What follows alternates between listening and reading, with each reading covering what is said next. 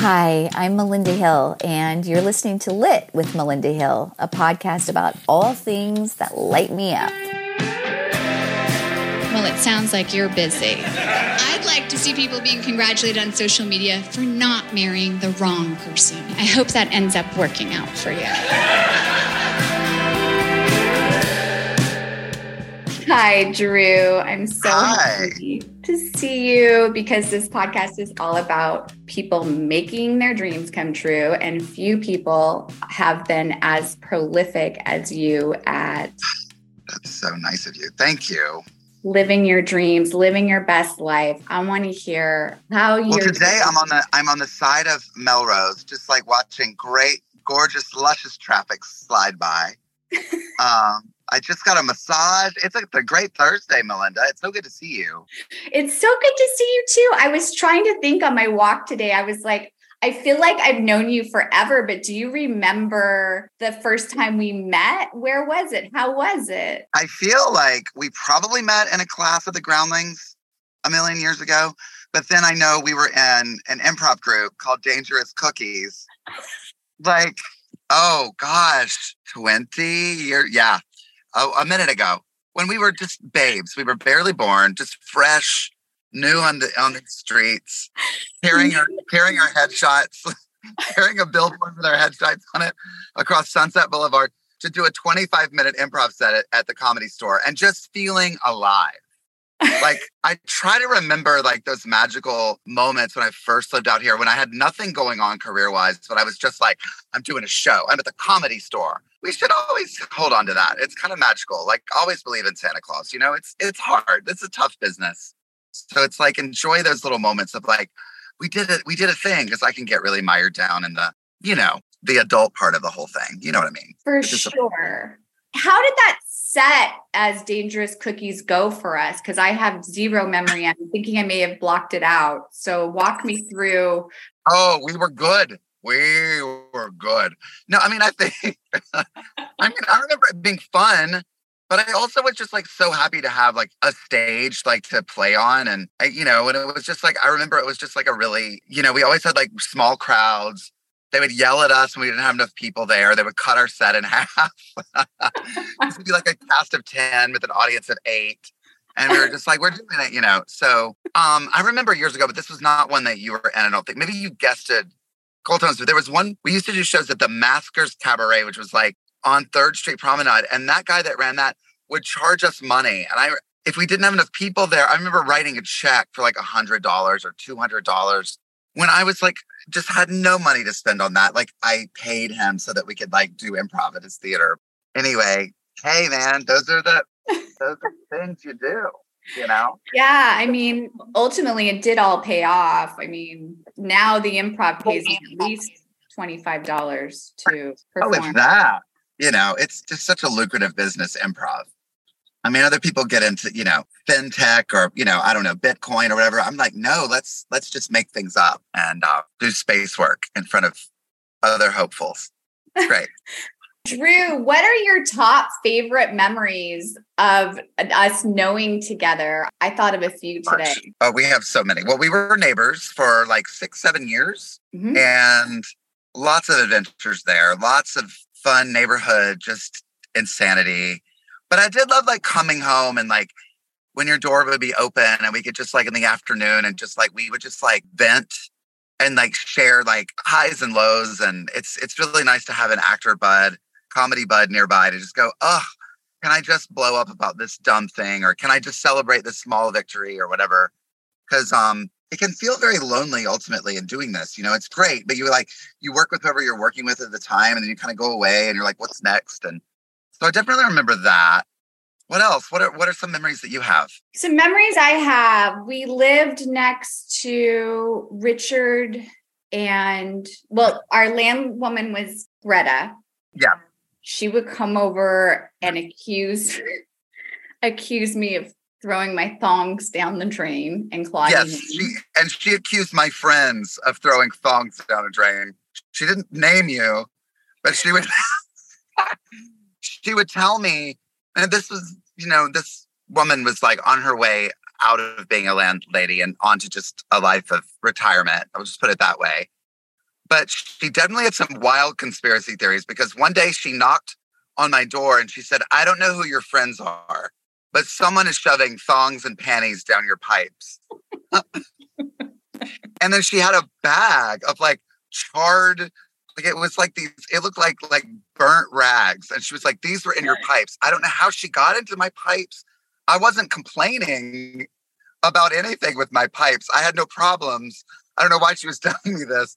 And then I also was like, my friends, like, do you think I have like dastardly villain friends? Like my friends, the Joker and the Penguin came over and like, ha ha ha, let's shove lingerie down Drew's pipes. And none of it made any real sense, but I was like, good to see you. Thanks, Greta. Adventures. Yeah, God bless. And I think, that it's never a dull moment. You live in Hollywood. It's always like, what character?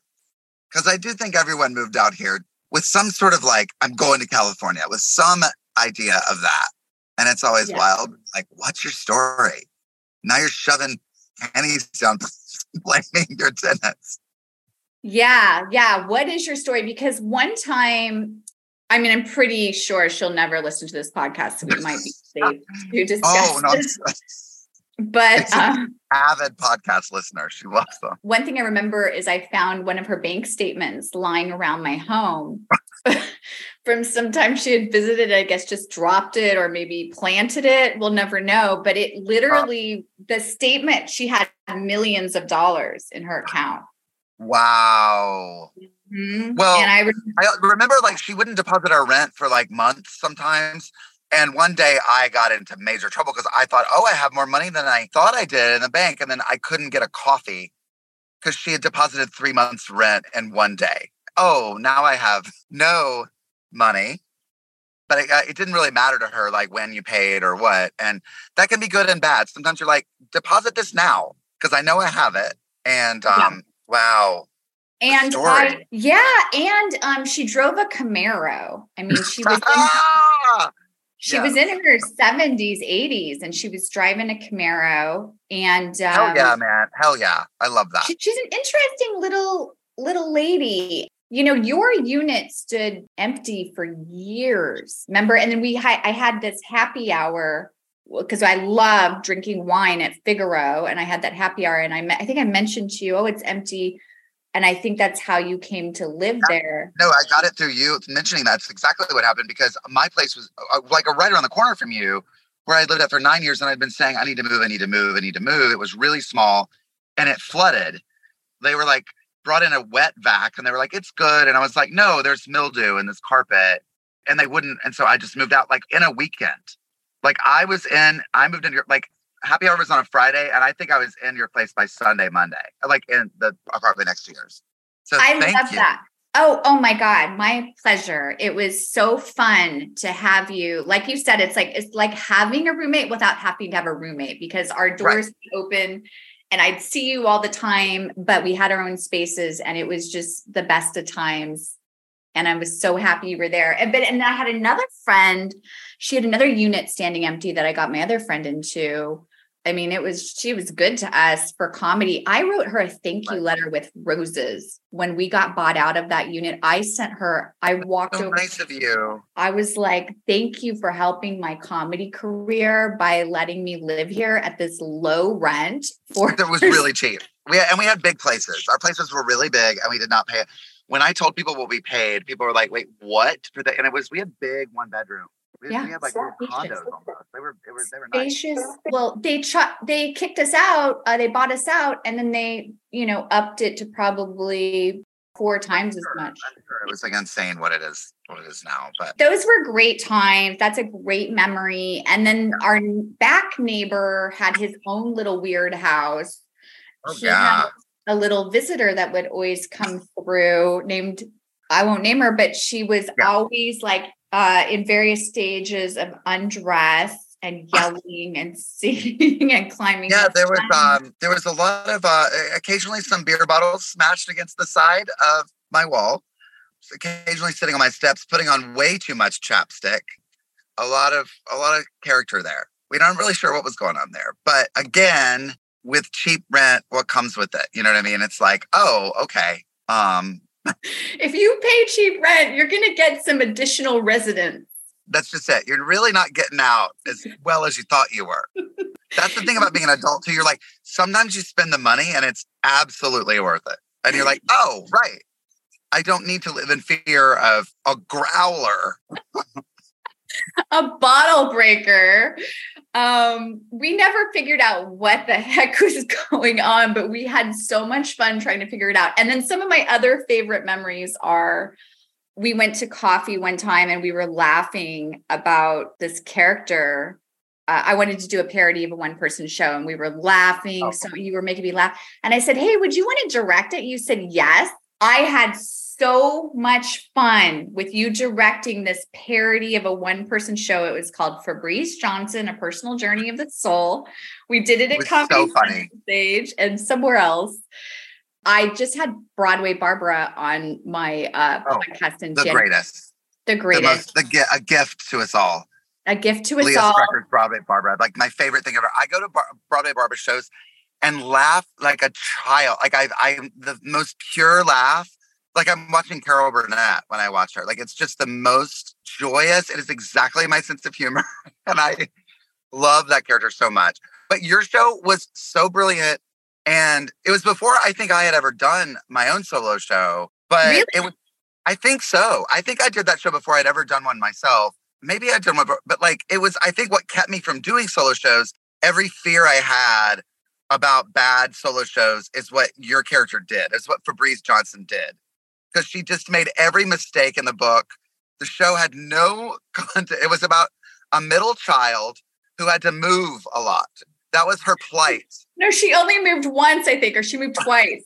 And that she was deeply traumatized. I was inspired because I had gone to this reading series where people share their work and someone had done a 10-minute chunk of their one-person show and nothing happened in it. And I remember thinking it would be so funny to do a show where someone's trying to really share something deep, but has no life experience. Exactly. It's just so obvious when you go to a lot of one-person shows in Hollywood, especially. It's a lot of people just want to get discovered. And so they rent a theater and they kind of like have a thing like come to my show and they do like a showcase of what they can do as actors. And the show kind of has no form.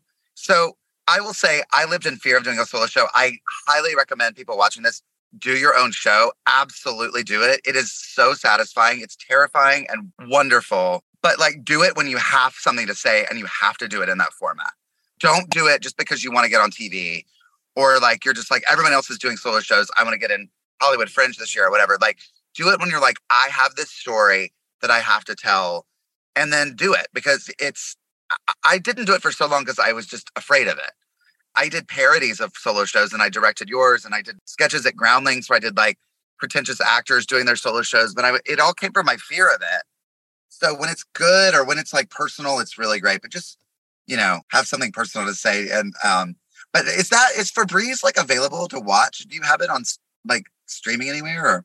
That is such a good question because I always wanted to film it and I never did. And that's a regret of my life because I loved working on that with you. Yeah, that was so much fun.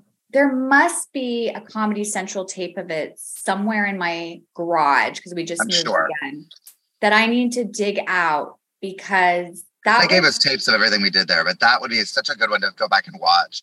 I remember like I had you just doing stupid stage business. And at one point you found an apple and you took a bite out of it, but didn't even really eat it and threw it away. It was so dumb. So, and then all those George Michael dances you did and your feet were in Kleenex boxes.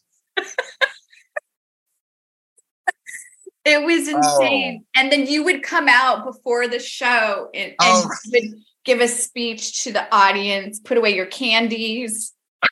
And you said this show is going to go deep. It's going to get real. A lot of people aren't prepared for how real. And then we had fake headshots on. I remember the fake headshots. And they were in the lobby and it said Fabrice Johnson, Personal Journey of the Soul, AFTRA SAG eligible, currently seeking representation. And then the programs were all my resume. Oh my gosh. It was so insane. It was so fun. That's a great memory. And I wish I had done more with that. I'm going to look for that tape. But then I also loved casting you because you're so brilliant. Oh my God, I love doing your things. I love doing Coco Lipschitz and I love doing romantic encounters. Yeah. You were amazing. And I even wrote we were writing another pilot with you in mind, but that didn't move forward. But I just have been long time fan of yours. And I was just thinking of all the memories. I think we met at the Groundlings, like at a WOW. I think we did. Yeah. And I remember you introduced me to Kristen Wiig at a coffee shop, and I was with the Tooth Fairies with her. But right, that's great. And then when I talked to Broadway Barbara, she was like, "Oh, Drew directed my first show," and I was like, "All roads back to Drew." Yeah, I directed her first show, and that's when she did a bunch of. It was all about how she can't wait to get old because she only wants to play old ladies. And I think she was in her 20s when we did that show. And she did all old lady characters. And one of them was Broadway Barbara. And that was like, and I felt, so I'm like proud daddy when I go to that show and see how successful it is and what a hit. I'm always like so happy to be like, oh yeah, I directed her. Oh yeah. Because I love her so much. Oh, that's UPS drove right by and it's giving really good lighting. Oh, find your light. Sunshine hag. But hey, we take our moments. I wanted to ask you, well, first of all, this podcast is called Lit. So I wanted to ask you what's currently lighting you up, what's bringing you joy, any products, experiences. I know you watch a lot of theater, anything that's bringing you light. I will say this. It's where first of all, like I'm doing a lot of live improv shows and I'm really enjoying that. To bring it back to Dangerous Cookies. I didn't do it for a while and I got to a time where I was like feeling really in my head, but I'm having a lot of fun. I don't really do New Year's resolutions, but I if I had one, I'm like, enjoy the moment. Just enjoy it. Don't future trip. Don't feel like, what does this mean? Or am I going to be bad or whatever? Just have a great time. Remember when we couldn't do that. Embrace it. So that's been a lot of fun personally. Then I have to say, I just finished the show that everyone's watching and talking about on HBO, The Last of Us. I loved it. And it also opened my mind about how with the wave of the future being video games and zombies and all this stuff that I'm like, oh God, please don't let that be the future. And I'm like, oh, I love this. It gives me hope that like a video game could be so moving and that it still involves like so much humanity and it's funny and, and it made me sob like, and it's terrifying. And I was like, so it's inspiring me like, okay, if that's where we're moving, how exciting that it's going there. Instead of being my normal cynical self, being like, oh, movies are dead, everything's a Marvel, everything's this. I'm like, no, change your thinking, embrace what's happening, and look for the like art within that because it's there. It's really good. Cool. I got to check that out. The Last of Us. I love it. What's your process? You mentioned you went on to direct. After directing one person shows, you went on to do 5, right? So like, what was your process from directing parodies to sort of stepping into that main man energy? How did that work for you? I had a really good director for my first 2. I mean, I had great directors for all of them, but same director did my first 2. And he was really good about keeping me on story. And like, he basically signed me up to do Sit and Spin, which I know you've done a bunch before too, but it's just storytelling.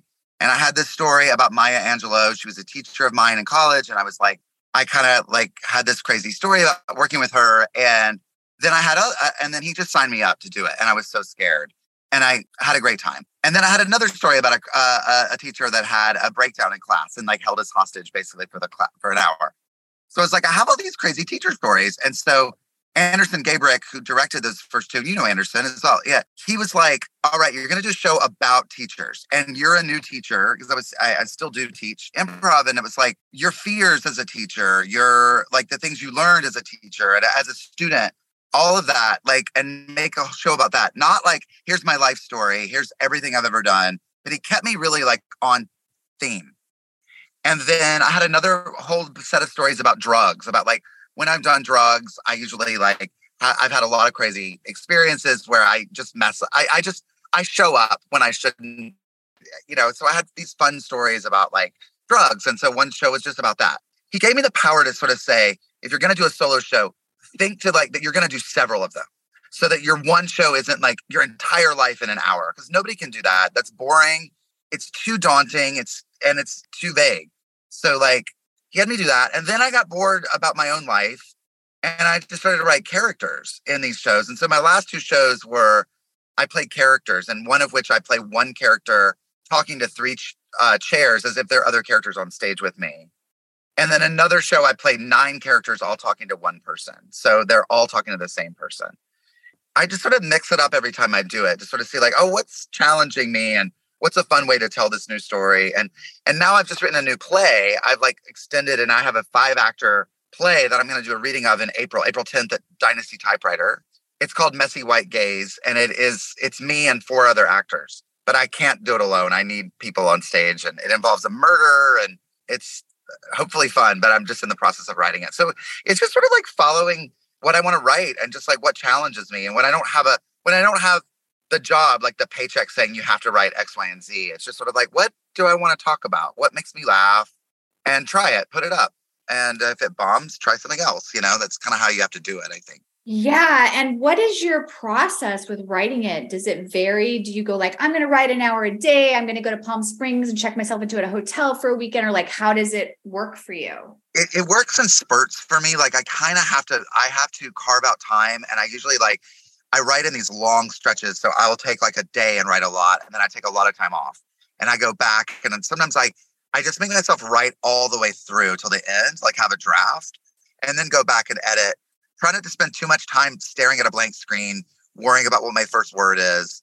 I actually just looked at my play and I'd send it out to all these people all day, and I realized the very first line is missing a word. And I'm like, oh, I really needed to proofread, the play because I'm just trying to get it out. I'm like just trying to like get the thing out because I think you can cut a lot just out of insecurity, out of like, oh, that's not good, or let me just wait until it's perfect. And it's like just write until it's done. A version of it's done, and then go back through and like rewrite and put it up and see what works. And because you don't always know, sometimes the thing you think needs to cut, it like gets a huge laugh or people really like. So I try to get out of the way of it, but I sort of let it go. Like I try to let it flow.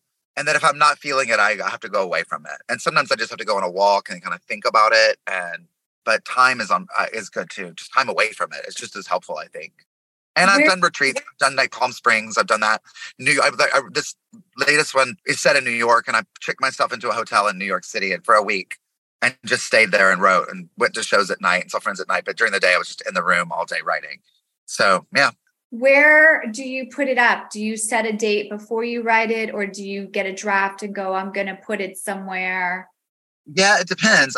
Sometimes I've done that where I plan like 3 months in advance and I just contact Dynasty Typewriter. I used to, do Comedy Central Stage or wherever. You just go, hey, do you have any dates? Like, this is April. So I'd say like, or this is March. What month is it? March.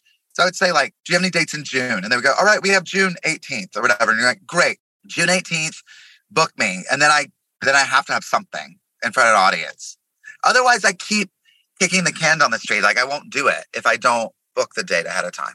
It's scary, but it always happens. You always get a show together. I'm the same way. And do you bother with length, or do you just aim for like an hour? And do you always get a director, or do you just wing it sometimes? Yeah, I usually have a director. We usually start to time it. An hour is a really good time. I mean, one of mine ended up being 80 minutes, but it really was just stretching it out and letting me breathe through it. I didn't add much material, but it was like under an hour. And then we're like, what if we just took moments to pause? And it added almost 20 minutes to the show that I think has made it better, just because that character has to listen a lot and behave a lot and it's not just talking so much. So you just find it as you go. And, I don't think you should ever go over 90 minutes. I mean, if you're Julie Sweeney or Lily Tomlin, great, sure. But when you're starting out, like I would say 45 to 80 minutes is great, something like that.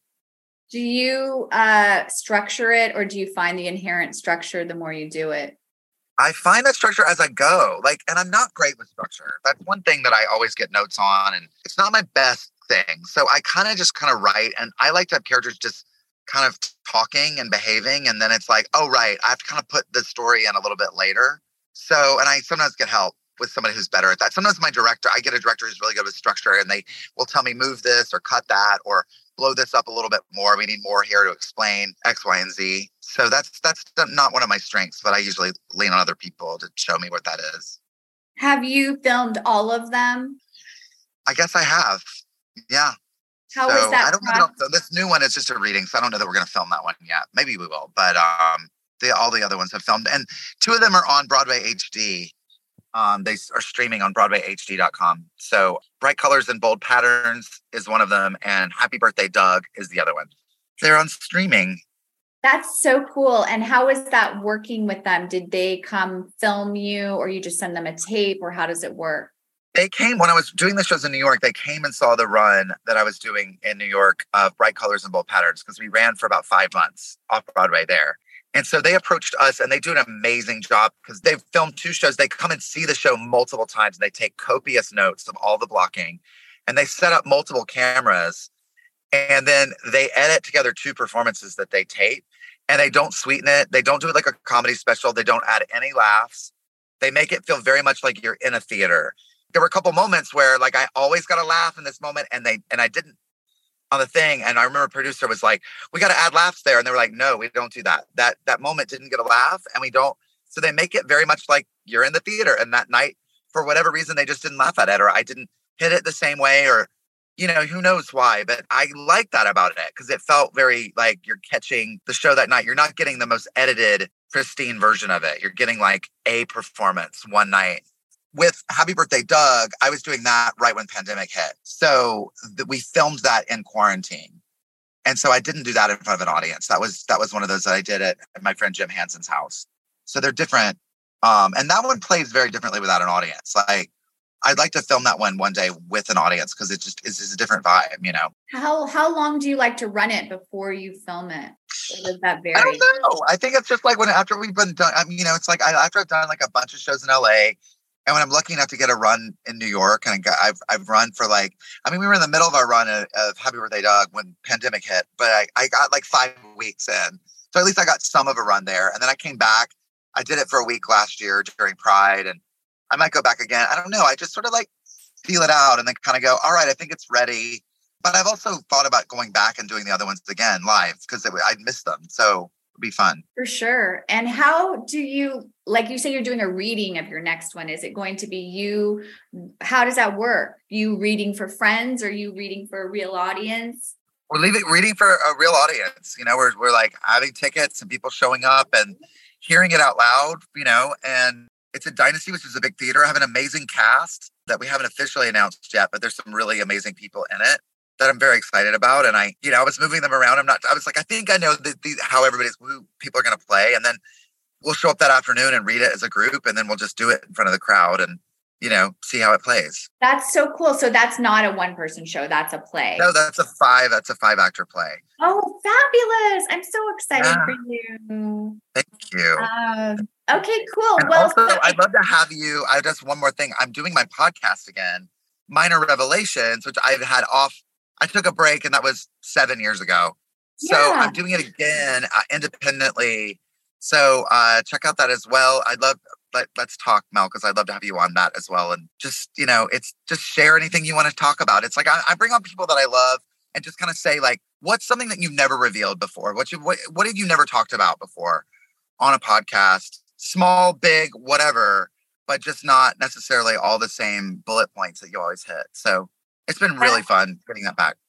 That is such a fun premise. And I will have to dig deep because what have I not shared? I've revealed everything. I know a lot of people say that, but also like some people give really small things, or it's maybe something you've shared to friends, but it's just sort of like what you don't always talk about on the thing. And like, something about, a lot of people talk about childhood stuff. People talk about a weird thing that drives them crazy about people in the world now. Like, oh, I hate when people say blah, blah, blah. It can be really small like that.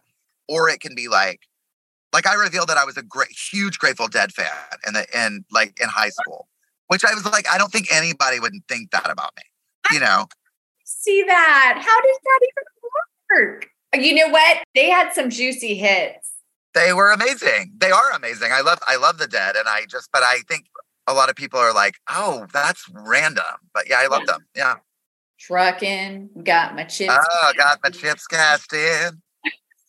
I went to one of their shows and it was one of the worst experiences of my life because I took mushrooms and I think they were bad mushrooms or something. And I had such a spiral. And that's the last time I'm not going to say that was the last time because then I gave it a second chance. The mushrooms, not the dead.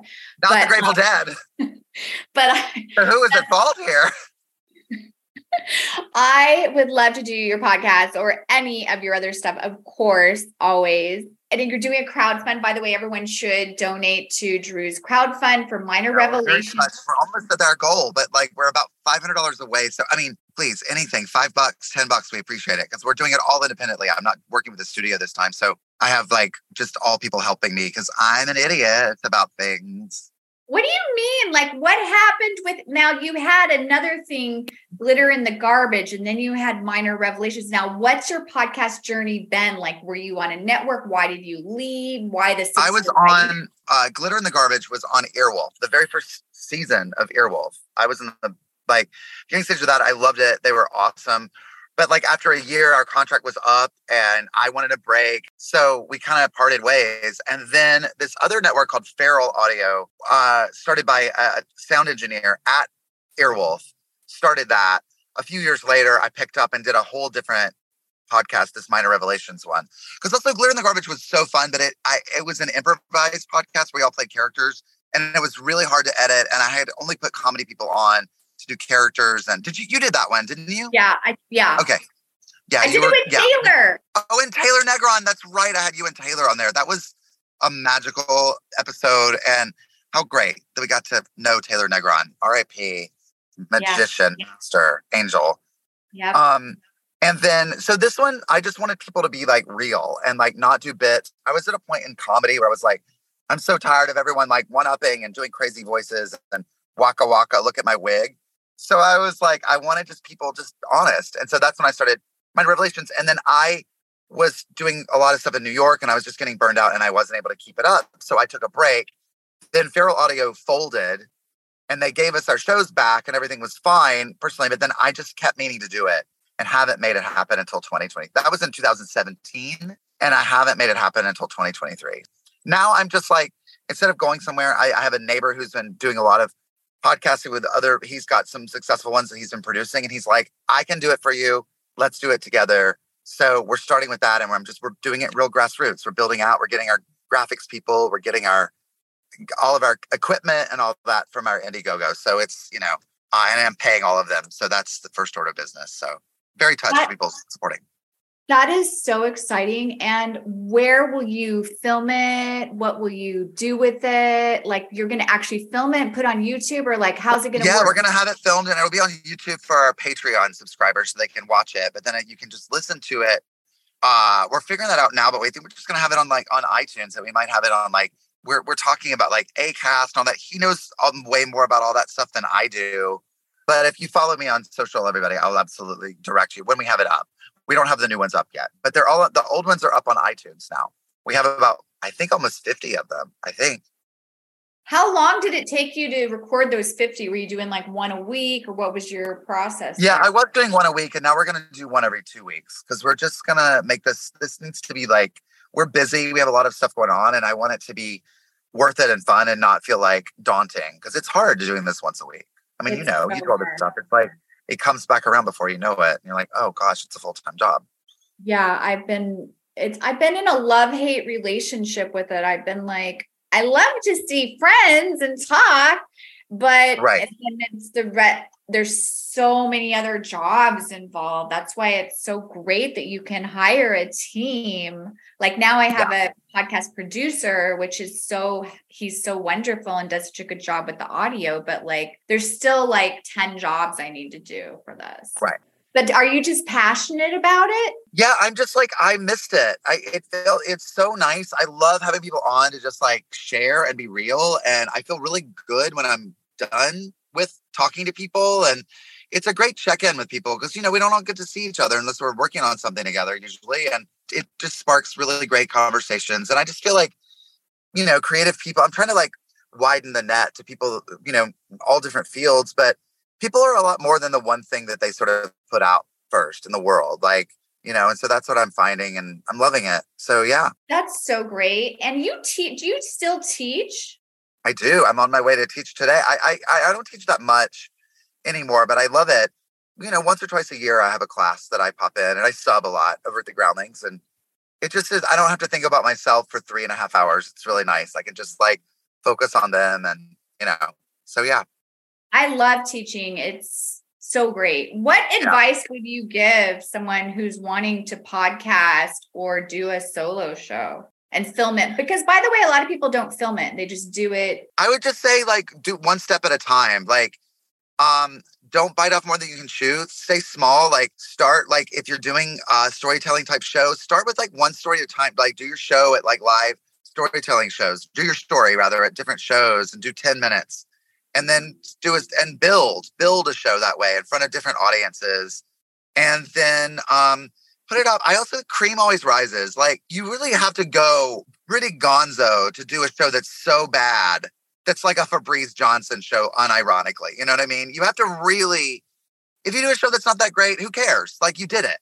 Put it and film it and put it up. And, people don't share a fair to middling thing. They, if it just try something else after it. But my point is, don't wait until you think it's good enough to share.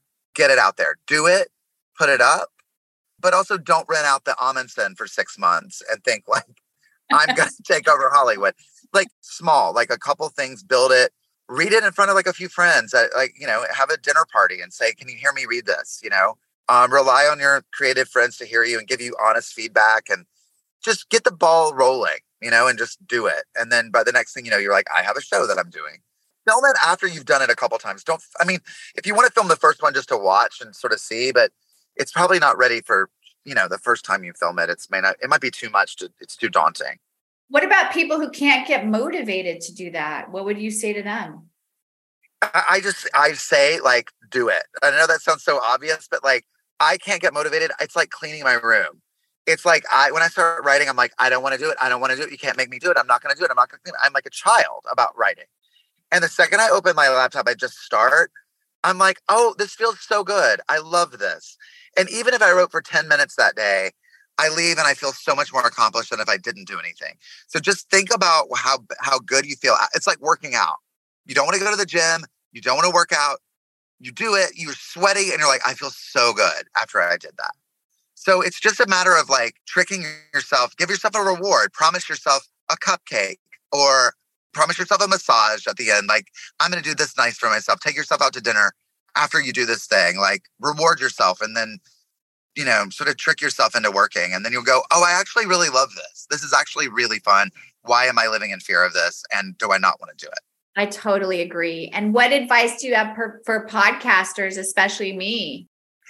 Same, I guess. It's it's very scary to do all this on my own, but I'm learning as I go. Yesterday I had to record. My engineer couldn't be there and he left all these steps and I couldn't figure out something. And I just got on the phone and we figured it out. And I was oh, I figured something out today. I think it's just not telling yourself you can't is the thing. And then you'll have time for it, and not overthink it. Don't put pressure on yourself. Don't beat yourself up.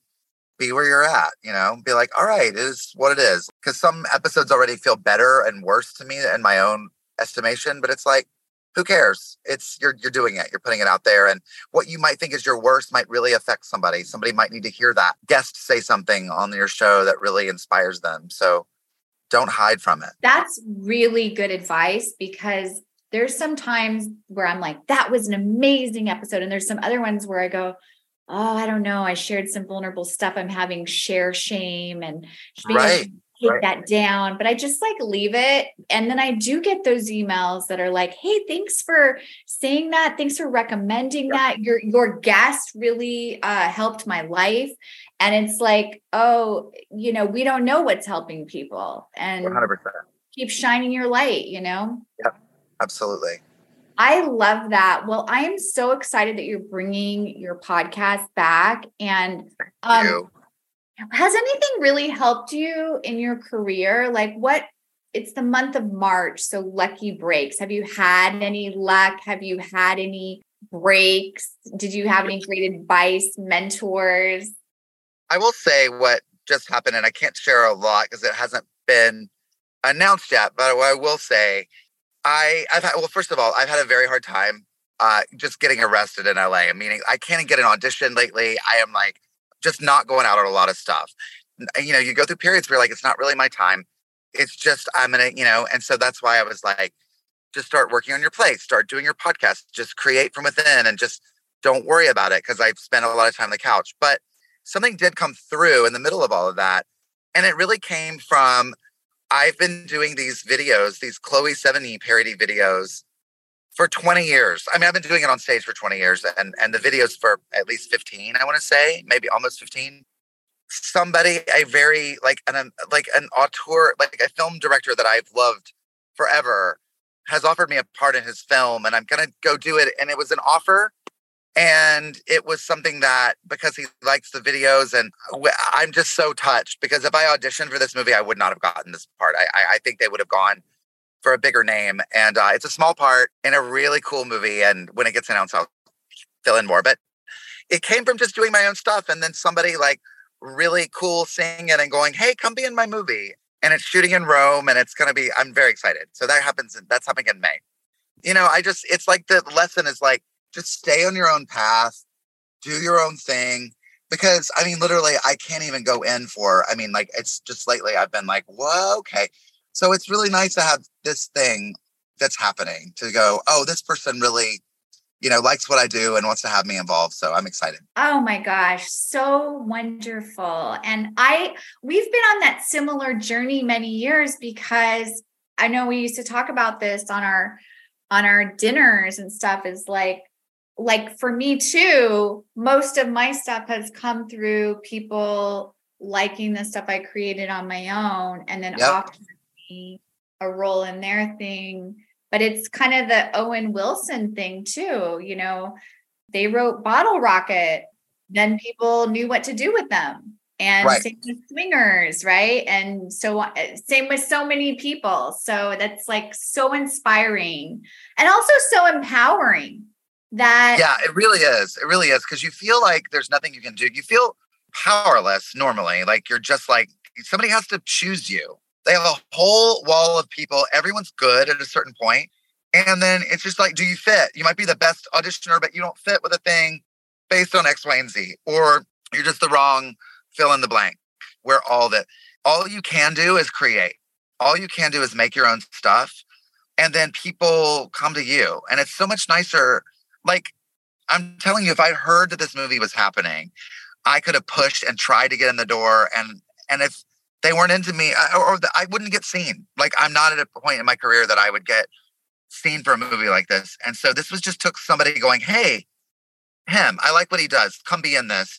You can't make those things happen. You have to just like do what you do and then just allow the good stuff to happen. And then also just like not take that for granted, because immediately you start to go, oh, well, what's next? Or what's in between that? And it's like, no, just enjoy that, embrace that, That kind of brings you back to what you're working on right now, what's lighting you up, which is like enjoying this moment and enjoying, like, what a gift. And is it a really cool part? Are you excited to play it?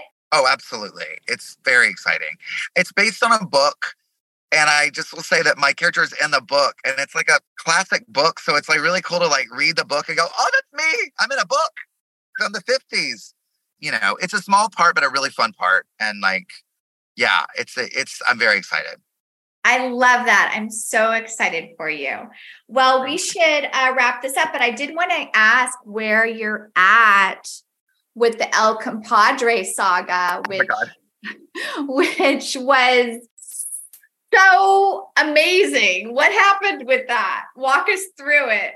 Well, I mean, really briefly, I was on a date and we were finishing up on a Monday night. And we had our arms around each other and we were kissing after we had burritos and, a margarita. So we were actually talking like, hey, let's take things slowly and having that conversation. And we had a lovely waiter. We had a great time. Everything was great. And then we had a manager come over, an older guy that came over and was basically like, you guys aren't allowed to do that. I immediately was like, oh, are people complaining? And he said, it doesn't matter if you're the president of the United States. You're not allowed to do that. Which I don't know what that means, but that's what he said. It's like, oh, this is homophobia. This is what's happening right now. Because other couples around us, straight couples, have their arms around each other, and we're not making out. We just ate beans and rice, and it's a Monday night at like 6:30. We're getting ready to go to a show, and I posted about it, and it blew up, and it went everywhere. And then I was in the LA Times and the Advocate and TMZ, and it went all over everywhere. So it was a very weird moment for a few days. I was fielding a lot of phone calls about it, but it was very unfortunate that it happened. I hated that it happened. It was very quick. We didn't cause a scene. We just left immediately. But it was like afterwards, we were like, oh, we have to call this out. It's a thing where homophobia, just like misogyny, transphobia, racism, all of it can happen in Los Angeles today. And you have to call it out. And we have to do better. I don't love being at the center of those kind of things. That's not really my brand. But I was also happy to take it on for a while and speak up. So hopefully people won't do that as much, at least anymore. Yeah, I would think not. I mean, and what I had a lot of like people jump to my defense. It was really, and people that didn't know me, it's not about me at all. It was just about like that's not how you treat people, not in, this day and age. In a Echo Park, hello. Very gay neighborhood, but anyway. I mean, well, the whole thing was so shocking. And did the employee ever apologize to you? No, I never heard back from the restaurant officially. Now, the waiter from the restaurant reached out and sent a lovely email. Oh, the waiter. And apologized and said, the waiter was like, you guys were so lovely and had a great time with you. And I'm so sorry that this happened, which was so nice. And which is fine. I don't need to hear the restaurant. I don't need to. I mean, people are like, they need to give you free food and margaritas for life. I'm like, oh, I'm not going back there. I would feel so weird going back there. Like, I'm here for my free margaritas for life. Like, so creepy and weird. And then it would feel like I was doing that to try to get free margarita. I just like, no, we're good, babe. We're good. Yeah. I don't want to go back. And also I just feel strange in that space. But I'm glad that other people are going there. I never wanted to take business away from that place or, make anybody else that works there suffer, because that it's a mom and pop restaurant and it's Los Angeles. Like, I love those old, like LA based places. I'm glad it's, those exist. So that's what I also hated. I hated that it was there. Like, it'd been so much easier if it was, at a corporation, which would be like, oh, fuck them. But it's not. Yeah, it was a really weird moment. But anyway, I'm so glad that you called it out. I'm so proud of you, all you're doing. Are you still in Beechwood? I'm in Beechwood. Yeah. In place? Okay, awesome. Well, I love you so much. Thanks for coming by today. Thank you for having me. Where can everyone find your next happenings and going? Oh, you can follow me on the Instagram at Drew_Droege, Droege. I'm also on Twitter at Drew Droege. I'm easy to find. Okay. All right. I'll talk to you soon, I hope. Thanks, Mel. Have a good one. Much love. Bye. Lit with Melinda Hill. Hosted by Melinda Hill. Produced and edited by me, Todd Donald. Executive produced by Melinda Hill. And music by The Polarity and Skip Whitman. Thank you for listening.